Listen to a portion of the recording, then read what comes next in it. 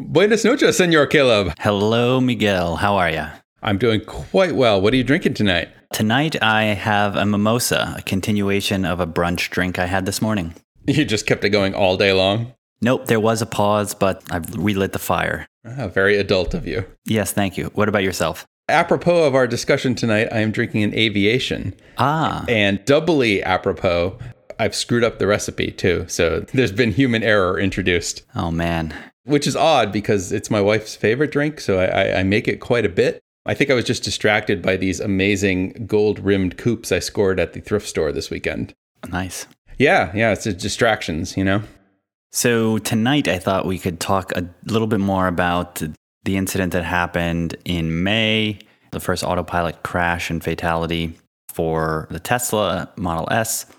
And we've had about a week or so of the news sort of percolating, and it certainly has turned into the most mainstream news around Tesla I've seen in a couple years. So many different publications picked it up. I mean, I couldn't avoid the amount of press this was getting. It was everywhere. Oh, it's tailor-made for lazy clickbait journalism and morning show headlines. Yeah, I think certainly. I mean, just to recap sort of what happened for posterity's sake and for those who are listening who haven't been keeping up, on May 7th, a Tesla Model S that was apparently in autopilot mode was driving along a highway in Florida, and a tractor trailer, an 18-wheeler, was crossing a divided highway and making a left turn. And as the truck was moving across the highway, the Model S drove underneath the truck. The windshield broke. The top of the Model S was shorn off, and the car rotated counterclockwise, and it eventually hit a power pole and was 100 feet from the highway when the car was found and had finally stopped. And the driver of the Tesla was found dead at the scene, and charges are pending against the truck driver. And so it's an accident that apparently there's around 250 of these sorts of accidents a year, where a vehicle will drive in the underside of a tractor trailer. And there's actually these guards. I noticed on the last trip down to Los Angeles, these sort of like rubber mud flaps that are on the side of a lot of tractor trailers these days. They're not required in the US, but they actually are required in Europe. And apparently those both are good for aerodynamics, but also for safety. And so if a car strikes those, apparently they're far less likely to go underneath the car and rip the roof off. So this truck did not have those applied, but apparently this accident is sort of 1 in 250 or so a year of the 30,000 fatalities from automobile accident crashes. So it's not unprecedented for this to happen, about 250 or so a year. But the thing that's caused all the news is that the car was in autopilot. Right. And so Tesla then released a blog post indicating that they alerted the National Highway Safety Transportation Administration, NHTSA, the day after they found out about the crash. They got the logs from the car. They knew it was an autopilot, and they had been investigating it, but they reported it to the highway investigation. But it sort of sat quietly for about a month until very recently, about a week ago, it was revealed that the NHTSA was actually going to had opened a preliminary investigation, which apparently is their initial part of their investigative process. Is that what triggered the announcement? Yeah, that seems the thing that has really triggered everything and got all the news happening in the blog post, since there have been other accidents. There have been a few other accidents this week, even not necessarily autopilot related, but just generally accidents. But this one was certainly opened up the opportunity for calling into question the safety of autopilot and whether or not Tesla should have autopilot as a feature, what it means for it to be in beta, did the autopilot system fail technically? Did it fail in its description and marketing? Is the driver at fault? Is Tesla at fault? Is this just a random accident that happens 30,000 times a year in the US? Did the Tesla just not sense that the car was crossing, or was it just not equipped to handle that situation? So there's actually, Tesla's had different statements on this. So in the original blog post, when they described it, they said that it was a sunny day, and the police reports back that up. And this was in Florida, right? Florida, yeah, at 3:30 local time, 3:40 p.m. So sunny time and sunny, but the sun wasn't low in the sky at that point. I guess in Florida at 3 o'clock or 3:30, the sun would still be pretty high in the sky.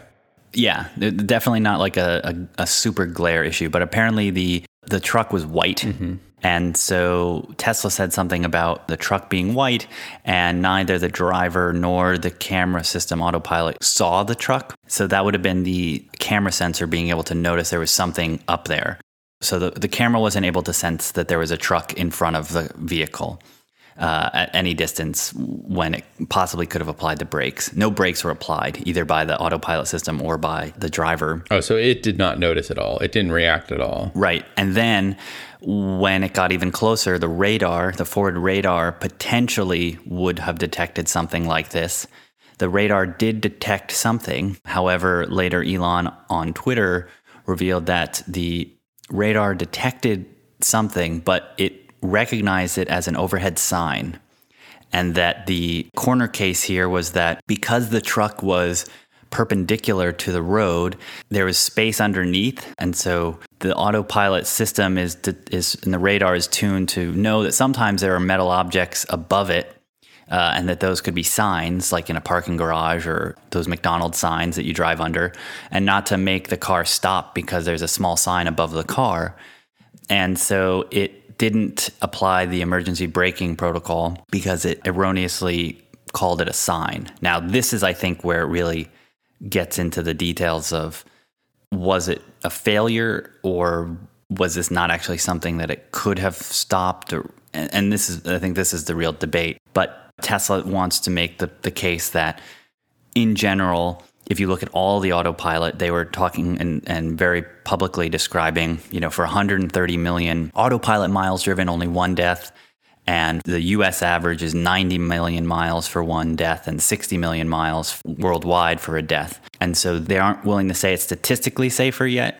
Elon was on Twitter on Sunday, the day we record, saying that they want to get to 1 billion miles before they're really willing to say for statistically relevant sample size that it's, could move it out of beta. Can we call that a gigamile? Yeah, a gigamile of distance. And he said the side little thing, he said they're going to reach it in 6 months, which means they must be counting the miles without it being active. Because if we remember, there were like 750 million miles driven with cars with autopilot hardware. So that would mean that in 6 months, they could potentially get to 1 billion non-autopilot driven miles, but cars with autopilot.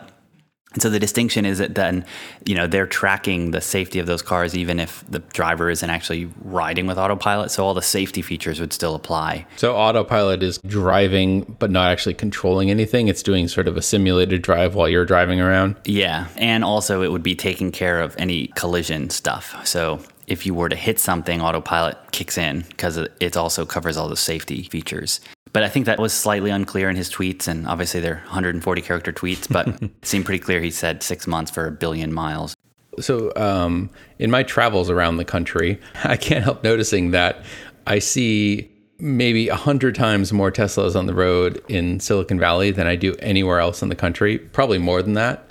Tesla is actually not an uncommon car here in Silicon Valley, but it's pretty rare when you see one elsewhere in the US. And do you think that actually has some sort of effect on autopilot learning, that it's actually just learning how to drive in Northern California versus everywhere else in the country? Like the depth of its driving knowledge might actually be a lot lower in other parts of the country? Yeah. Or other parts of the world, for that matter? Certainly. I mean, we know that the cars are learning based on the miles driven and also the specific places they're being driven. But there are also more minor things that are noticed. So, for instance, the way that exits are part of different highway systems and the way that the lane sort of will turn into an exit, or the way that those micro interactions happen. I think those are certainly built into the system in general. But I do think that certainly the lane awareness and mapping of particular areas is certainly strongest for California. So it wouldn't surprise me if their confidence in its accuracy for keeping lanes and ability to drive in California was much better than,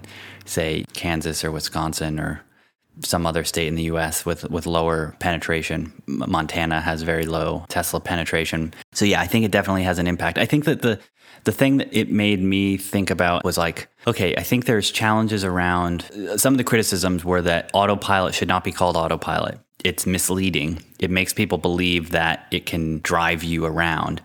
And I think there's definitely a disconnect in the media and in some of the reporting between people who've driven a Tesla with autopilot and those who own it, because the owner community, people are saying, I get it. I know what I'm getting into when I'm driving autopilot. It's an optional feature. I'm turning it on. I'm taking the risk. I know it's a feature that's sort of special. And then you have outsiders who don't know about it, who just see Tesla claim autopilot and think that it is more than it really is. And, both of us have driven it, and you had an experience driving with autopilot again recently, right? Where you were using it. Yeah, my friend just bought a P90D, which is the top of the line Model S. And we were down in Half Moon Bay, which is on the coast. If you used OS 10 Mavericks, that's where Mavericks is. It's a little nice reference. Yeah, thanks. It's a common escape for people in Silicon Valley, where you have to drive up and over the mountains that are caused by the San Andreas Fault, and you come down on the other side to this little beach community called Half Moon Bay. But notoriously, there's only one road going in and out in an east-west direction from a lot of traffic. It's horrible, horrible traffic. So on the way out, we actually engaged autopilot as we were leaving, and we were in stop and go traffic through a couple of intersections of lights and starting to go up kind of a country sort of road. There's farms, and Half Moon Bay is famous for its pumpkin festival. So there's like pumpkin patches. And we driving with autopilot engaged was actually far more rewarding in the really, really tedious and annoying stop and go bumper to bumper traffic trying to get out of a busy area than it was on a divided highway. But it was pretty interesting that we caught ourselves a couple of times trying to like guess what the car was thinking, because at a certain point the road kind of divides out a little bit, where you have a left turn lane and the double yellow line kind of kicks out to the left and the white line on the right kind of kicks out to the right. And there's some extra space there where the lanes are sort of pulling apart so that someone can stop, turn off, and not block traffic. And yeah, it was a couple of times that the car was starting to go to the left and then jerk back over to the right. And we were probably overthinking it because we were all very interested in how it was handling things. But in my opinion, that's the worst part of having to pilot a vehicle, is dealing with stop and go bumper to bumper traffic, and being able to turn that on made the whole experience a lot more fun, or a lot less stressful and less annoying.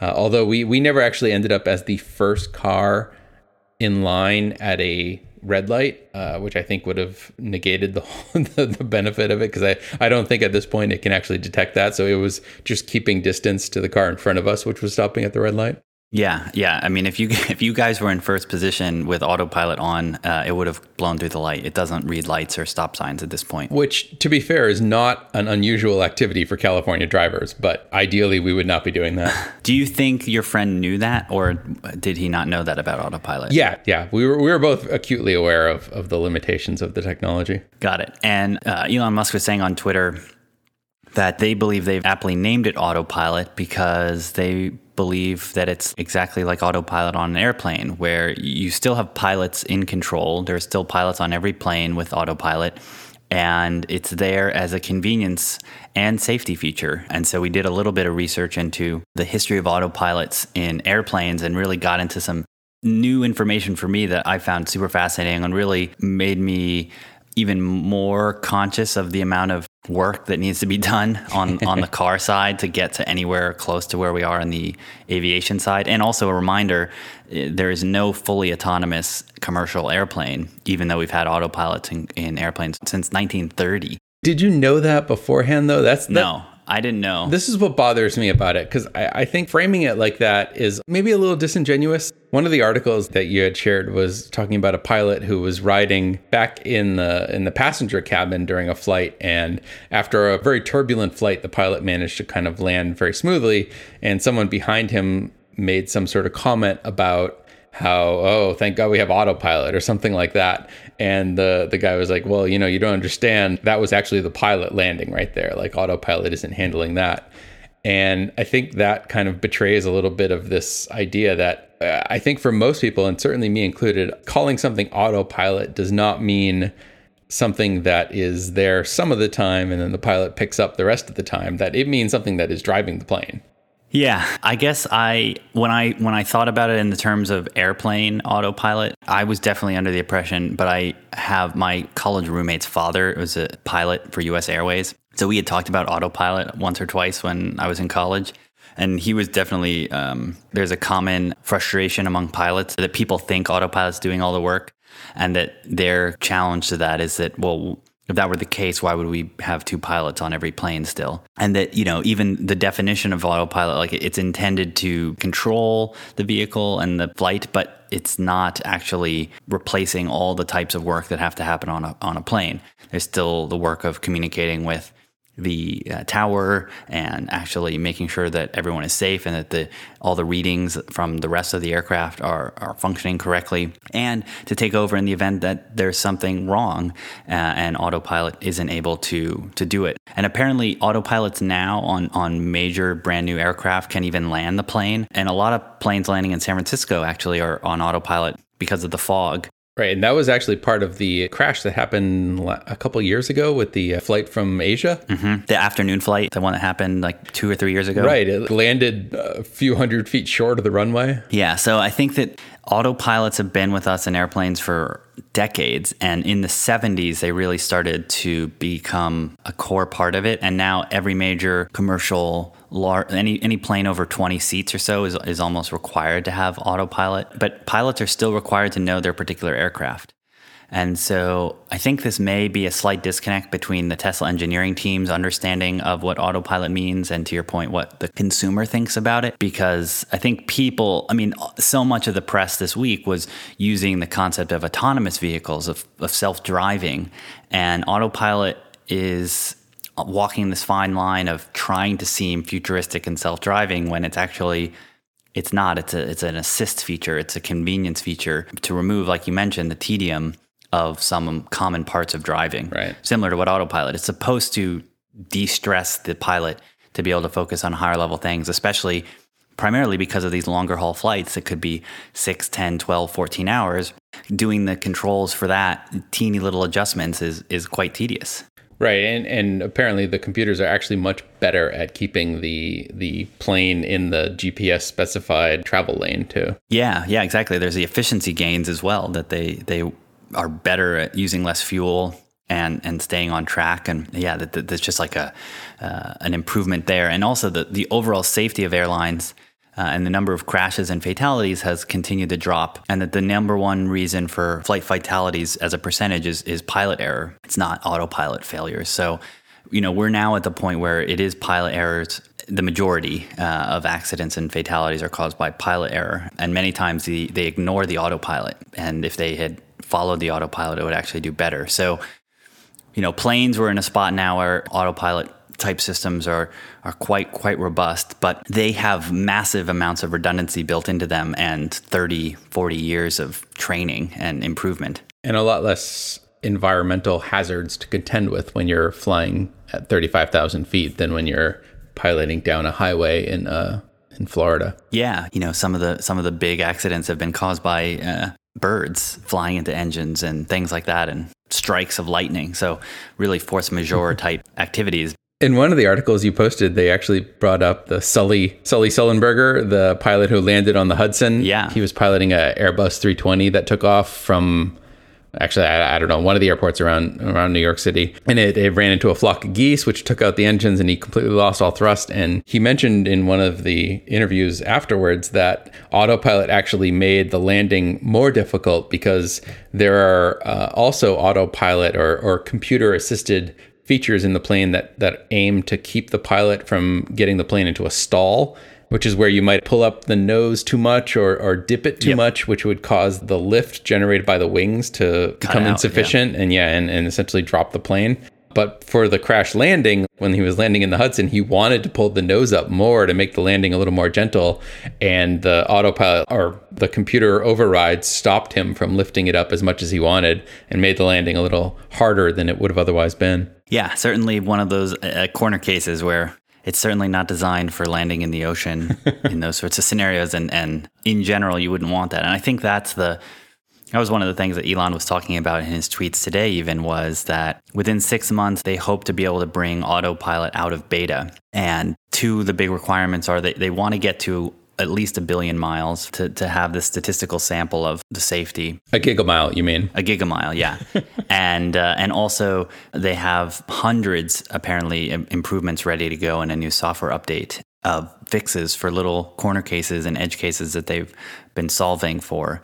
And no doubt I expect they'll have something to say about this incident with the tractor trailer and being able to tune it. So I think that the question I'm still wrestling with is, do we think that Tesla and Autopilot are at fault in this accident, or is it merely an accident and it should be looked at to be improved, but really there isn't any blame? It's just a bad accident, and there happen to be safety features, but they just didn't help out that much. Yeah, or there could be blame, but it goes in the other direction. To the driver, you mean? Right, or the other driver. Yeah, how much does the driver who was in charge of his own vehicle and who did go into the side of this truck have, it's an unfortunate accident, but should we expect that the car, I think the thing that struck me was how much people expected that the Tesla for sure should not have hit that truck. Right.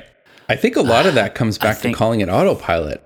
People have a sci-fi and Hollywood expectation of what the future is, that there's autonomous driving and you're going to have a Johnny Cab or whatever that's going to drive you around. And when you call something autopilot, it's not a co-pilot. It's not it kind of tells you that you're going to be, and you see it with these YouTube videos of people posting where there was one guy who jumped in the back seat, other people reading or taking out newspapers. And I feel like no matter how much you say it's in beta, which, I mean, we can even debate how much saying something is in beta even means to the average person that doesn't deal with technology. But I feel like I'm reminded of Q-tips. Everyone knows the Q-tips, the cotton swabs on the stick and if you ever look at the packaging of a Q-tip, it says all these different uses that you can clean your tile grout or do all these ridiculous things with Q-tips. And it specifically says, do not put them in your ears. But Q-tips are like a leading product, and they're sold in every grocery store and drugstore and convenience store because people put them in their ears. No matter how much they're told not to do it, if someone buys Q-tips, they're going home and they're cleaning out their ears with them. Despite the fact that the Q-tip tells you to do everything but put them in your ears and tells you explicitly not to put them in your ears, they're still going to do it. And I feel like there's a disconnect there where when you call something autopilot, people are going to think that the car is driving me around because that's what they want. They don't want to have to deal with this inane sort of monotony of driving the vehicle. So they want it to be what they want. Yeah, I guess I'd push back a teeny bit because it isn't called ear cleaner. Like, it's called Q-tip and people still do it wrong. So even if Tesla didn't name this feature and it was just their cruise control, just adaptive cruise control, which many automakers have, I still think that people using it would push it to its limits, just like any technology. Yeah, but I think any new technology, people are going to push it to its limits, and also it will not save us from everything that we hoped it could in the beginning. And there will, of course, still be accidents. True. But Q-tip doesn't put some sort of device. They could manufacture Q-tips such that it would be impossible to put them in your ear, possibly. And Tesla could manufacture the autopilot such that as soon as you took your hands off of the wheel, it shut off. But right now it doesn't do that. They could actually do some sort of eye tracking or something to make sure that you're staring at the road, and it doesn't do that. Like they could actually be doing more to force you to still engage with the road, but they're not.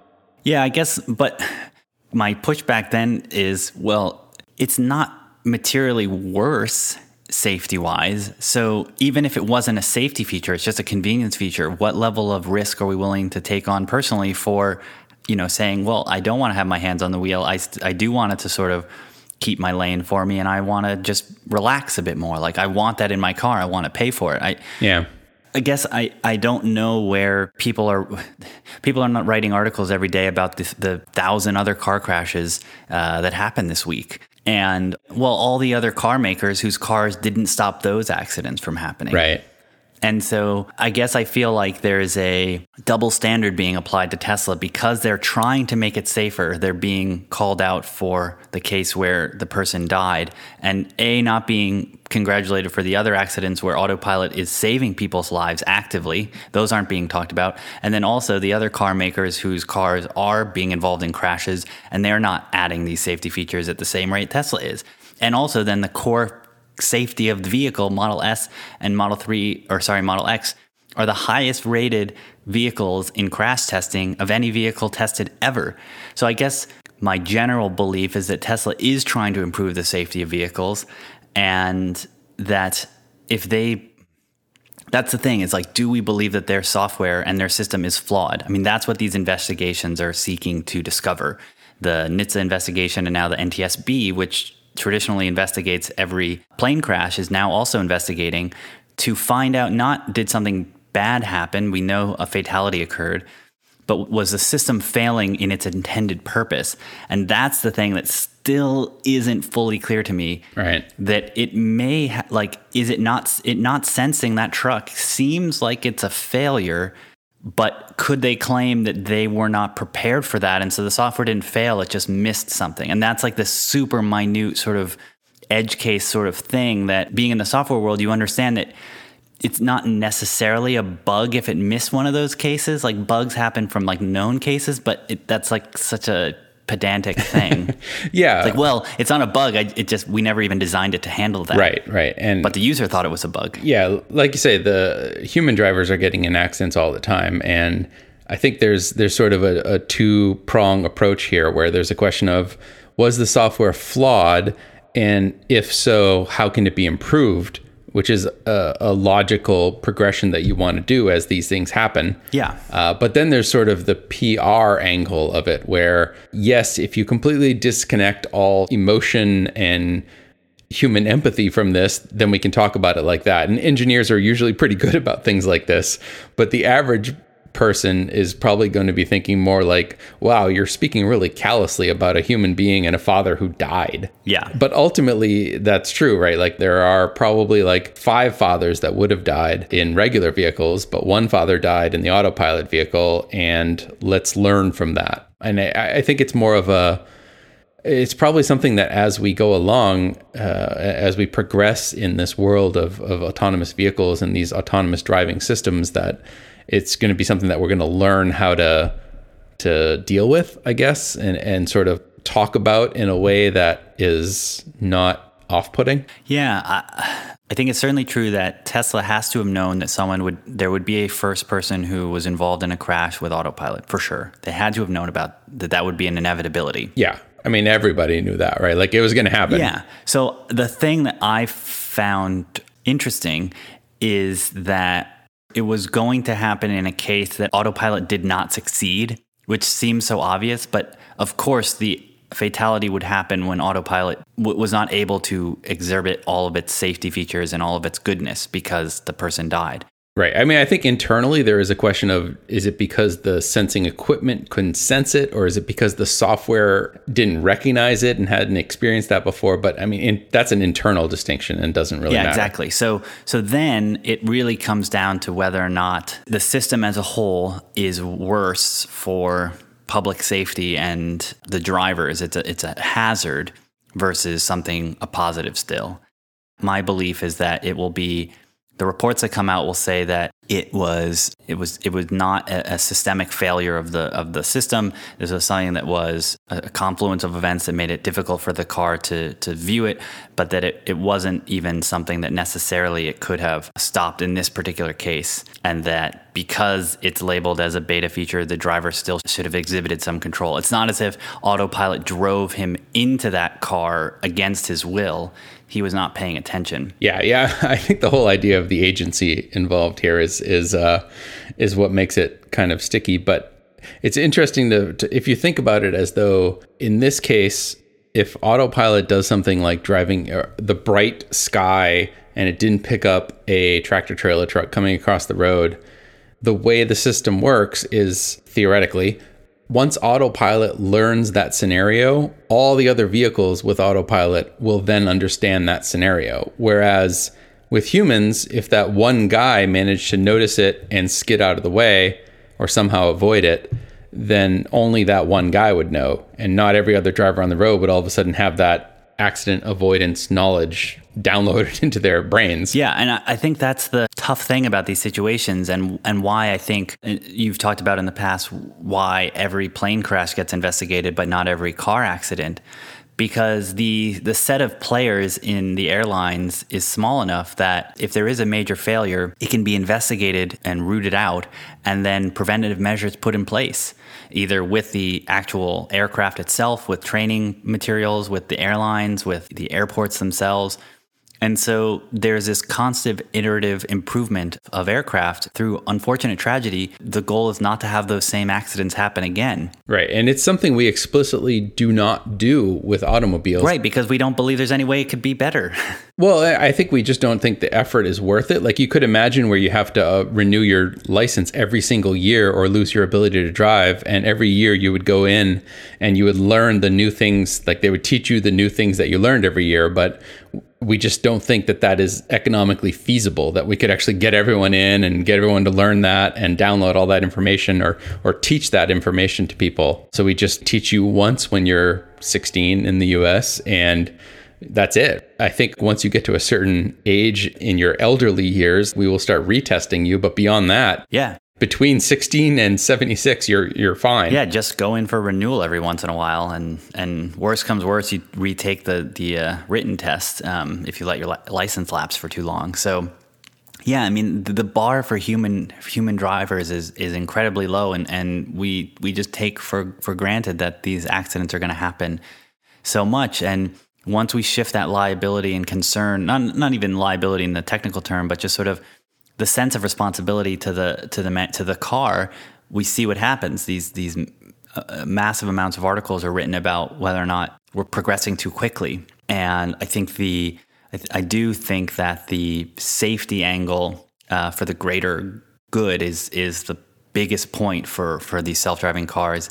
And I think it's difficult that Tesla doesn't yet have enough statistical evidence. They don't have federal agencies coming out and siding with them yet, but they have to be working towards that. And, I was just on that, I just took a road trip down to LA, and we had to take this little side pass for I-5 to avoid an accident. And it was going up, almost 1,000 feet or so above even the high elevation in the mountains there. Oh, right in the pass? Yeah, right in the pass. And there were some points where I was nervous driving, and there were no guardrails, and I just saw blue sky, and coming up a crest of a hill and just seeing blue sky out in front of you, and people are going 20 miles an hour or so around these tiny, tight turns up in this pass, mountain pass. And there's no way I would have had autopilot on if I had a Tesla. I mean, yeah, it just would have felt way too scary. I mean, I literally could have driven off the cliff, and it was very tight, like very small little switchbacks. And so the biggest thing this accident made me think about was how much you really do need to be in control when you're driving one of these vehicles, even with autopilot, and how much and how quickly you come to rely on it. And if the reliability of that system is not better than your own sensing abilities, you've now reduced your overall, you sort of increase your overall risk. And right. I think that the big thing, it just made me realize, like, you really still have to stay super attentive. And I know that's what they say, but even when I was test driving it a little bit, I was nervous and wanting to pay attention, but it did become pretty like, oh, well, I can just change lanes and not have to look back. But no, you have to look back. Like, you still need to worry about your blind spots, because that little indicator light or that little sensor might have gone out. And I don't know what the mean time to failure is on that sensor. And I don't know if that sensor fails, what happens with the system.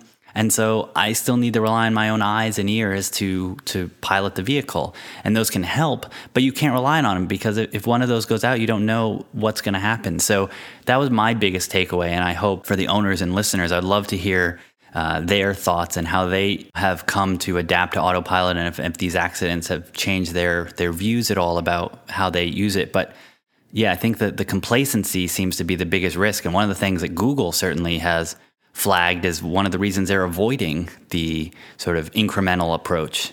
Yeah, they do a monthly report. I think the state of California requires a monthly report on their autonomous driving program. And at somewhere around the beginning of 2016, I think, beginning of this year or end of last year, their monthly report they had no accidents to report, and they just reported a philosophical, I guess, statement where they believe that semi-autonomous driving, I guess what Tesla has with autopilot, is probably a dead end. That might be maybe a stronger word than they were using, but this idea that expecting the human to regain control of the vehicle at the moment that the system gets confused is unrealistic. And I think there was a study out of Virginia Tech where they were testing in a driving simulator how long it took people to come back from whatever task they were doing and then ascertain like what was going on in the road and take control of the simulated vehicle. And it was something like 17 seconds. Was that right? Yeah. And it was either 7 or 17. Yeah, it ended up being like 1,600 feet of distance at highway speeds. So you're going like 5 football fields or something they equated it to. Yeah, it's crazy. So, you just don't have, which makes total sense, right? Like it's very difficult to even people are getting in accidents just looking down for like a second or two at their phone to check their text messages or even check the directions on GPS. And you're traveling so fast that you're just not, the human brain isn't built to process and react that quickly. Yeah, I mean, I notice it so much now when I'm driving with an Uber or something. If I'm on the highway and my Uber or Lyft driver checks their phone in their pocket or on their lap, you notice how much time their eyes are not looking at the road. And it makes me remember that when I'm driving, I really can't do it. Because when you do it yourself, you think because you sort of see the windshield going down in your field of view as you look down and you kind of feel like you know what was going on. But when you're a passenger and you see someone do that, I get so freaked out. And that's just 1 or 2 seconds. I mean, imagine having been in a conversation or watching, TV or something. Playing a game or reading a book. Yeah. Yeah. And so there's been some plans that like level 3 autonomy has built into it this idea that the car needs to be able to let the driver know it needs to take control. And so that means the sensing abilities have to be such that they can anticipate 7 to 10, 15 seconds in advance. But for some things, if someone walking out in front of you, you might not be able to do that. And so that would not have helped in this tractor trailer truck cutting across the road situation, right? Like 7 seconds, that would have been impossible. Yeah. And I mean, unless the vision or radar was such that, or the LiDAR were there that it could actually sense that the truck was turning from, thousands of feet away, which it may have. And I'm curious if, there's so many questions. Were there other cars on the road at this time? How did they react to it? Did they stop? Did they not stop? When did they start stopping? Right. Was the car going too fast? Probably couldn't have been going too much faster because autopilot's limited to 5 miles over the speed limit if it's reading a speed limit sign. So he couldn't have been going 100 miles an hour, but he may have been able to go 70 or 75 depending on the speed limit of that particular road. So at that rate of speed, this truck turning left, did it not see the Tesla? Did it? So many questions of what happened in this particular case. But well, sometimes you just jump out too and assume if you're being an aggressive driver, you're just going to assume that the other person is going to stop. You're going to be the alpha in the intersection and you're pulling out and you'll force them to stop. Yeah, especially if you're a truck. If that were the case, and this is complete speculation, the truck driver would not have known that the driver was not in charge of stopping. Yeah, and I think that's where I think that Tesla needs to have a response for in not too distant future that this would not happen with this new sensor or this would not happen with this new software, to put some fears at rest that at least for this particular case they have made improvements, because without that they'll constantly get questions. Would this happen again? And they have to be able to say no. A change log has to come out that says we've learned from this situation and now all other vehicles will not fall victim to it. I think so. And I think they also have to outline all these other ways that you can you'd be safe with all these other learnings, that they haven't really unveiled too much of how the fleet learning has improved. But I think at sort of their next event where they talk about autopilot, or even just any new next event, I think their PR team and their media team really needs to focus on putting these fears, at least, coming out and trying to put people's fears at rest about these particular instances, and talk about their plans for how things get even more safe, because we all know that even with that being 2 or 3 or 4 or 5 times safer than human drivers, that still would be thousands of deaths with these cars. And so it's just never, you could fill news every single day with an accident and be wildly misunderstanding the risk. And it would be terrible for Tesla and for self-driving cars, but not that hard to do if there were, when the Model 3 comes out, there's going to be 5 times more cars. And so we would have 5 times more accidents per period just by having there be more cars for no other reason.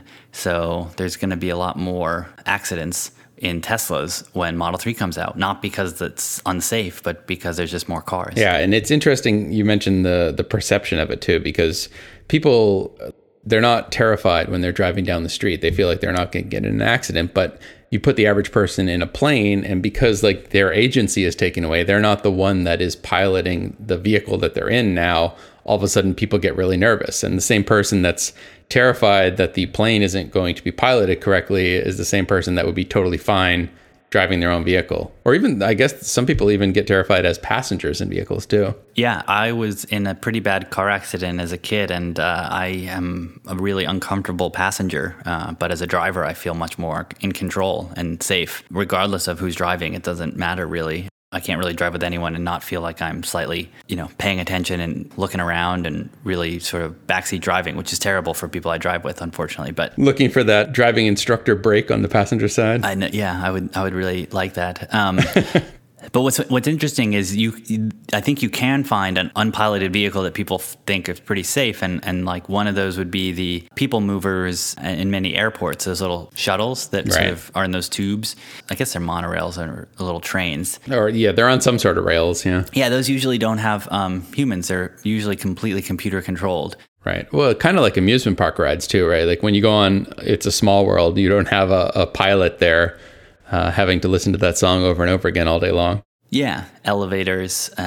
So I think obviously you can find cases of unmanned, completely computer-controlled systems where people totally take for granted that they're in them and that they're relatively safe. But more people die in elevators than by sharks, apparently. So it's still a risk, but people are certainly more afraid of sharks than elevators. So I don't know when we're going to get there with cars. I hope we get there in our lifetime, but it's definitely going to be a bumpy road. Yeah, it's interesting that there's the 2 avenues. There's the technological avenue of can we get the systems good enough? And then there's the sort of perceptual. Let's go with perceptual avenue of how do we feel about it? Yeah. Are we comfortable with the cars driving us around? There were a couple good articles, and I think we're getting towards the end of the episode time-wise, but there were a few articles this week circulating as well about the other thing that Google's doing that a lot of people admire is that their self-driving cars, the new city ones, the very sort of cute-looking ones, currently have a top speed of 25 miles an hour because they're intended for cities. And that certainly at low speeds, your risk of a fatal accident for the driver is way reduced. And that perhaps self-driving cars should start out at much lower rates of speed to decrease their risk of catastrophic failure. That even most of Google's accidents have happened at very, very low speeds. And so if you focus on low rates of speed, you perhaps can reduce the likelihood of these really sensationalist challenges. I mean, the Google got in an accident hitting the back of a bus at 12 miles an hour. I mean, it's really hard to make a sexy story out of that. Yeah. Although by moving it onto city streets instead of highways, then you're introducing the possibility of hitting actual humans.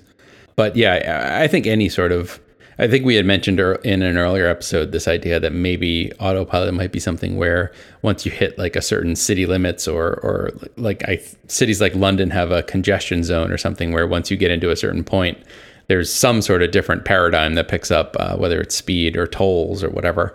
And you could imagine something where you have parking garages or something out around a perimeter, and if you don't have a vehicle that can handle the mandated safety regime, then you have to park there and take public transportation in. Yeah, I was reminded today that any of these sort of rules that are force you to have a self-driving car or self-driving car lanes probably won't actually pass because they're quite classist. Yeah. That if you don't have the means to afford, Well, cars in general are pretty classist though too. Yeah, but certainly on the roads, like any car that you have, that almost every car can have 2 passengers, or 8 passengers. So carpool lanes aren't necessarily advantageous to the rich, but a self-driving car lane would potentially be extremely difficult politically to get through. And I had sort of forgotten that concept, which is sort of just... We have emissions controls too. That's another way of like the less expensive older automobiles have to be taken off the road for emissions reasons. So there is definitely precedent for that. That's true. Anything else for tonight before we wrap it up? It seems like there might be some interesting Tesla news this week. Elon Musk today, as we record, said he plans to release a note about Tesla's secret world domination plan part 2. Oh, wow. Is that our first Tesla show teaser right there? Are you doing our first teaser? I think so. I mean, he had released it at 2006, the first one, and he sort of outlined getting to the Model 3, and that was sort of the end of that first letter. Oh, wait, so this is not part 2 of the Model 3. This is a bigger picture part 2? Yeah, Tesla secret master plan part 2. Oh man, there's nested part 2s. Yes, so there might be Model 3 part 2 reveal in there, but I think my current expectations, just super quick little lightning round. I think there'll be discussion of why Solar City is important. I think there'll be discussion of fully autonomous vehicles, and I think there'll be discussion of multiple factories and to support more production. All right, and more cars, cheaper cars. You're on the record for that. Yes. So he said he was going to release it in the ensuing 7 days. So Elon time, that might be in the next month. But all right, we might have our topic for next week. So tune in next week. In the interim, where can people reach us if they have comments on anything we've been talking about? Yep. We have a subreddit r/The Tesla Show where you can leave comments on the episode. You can also tweet at us at The Tesla Show on Twitter. And on our website, theteslashow.com, we have comments on the individual episodes, and the drink recipes as they are also available on the Tesla Show subreddit. And you can also leave us a review on iTunes if you want to get in touch with us that way as well.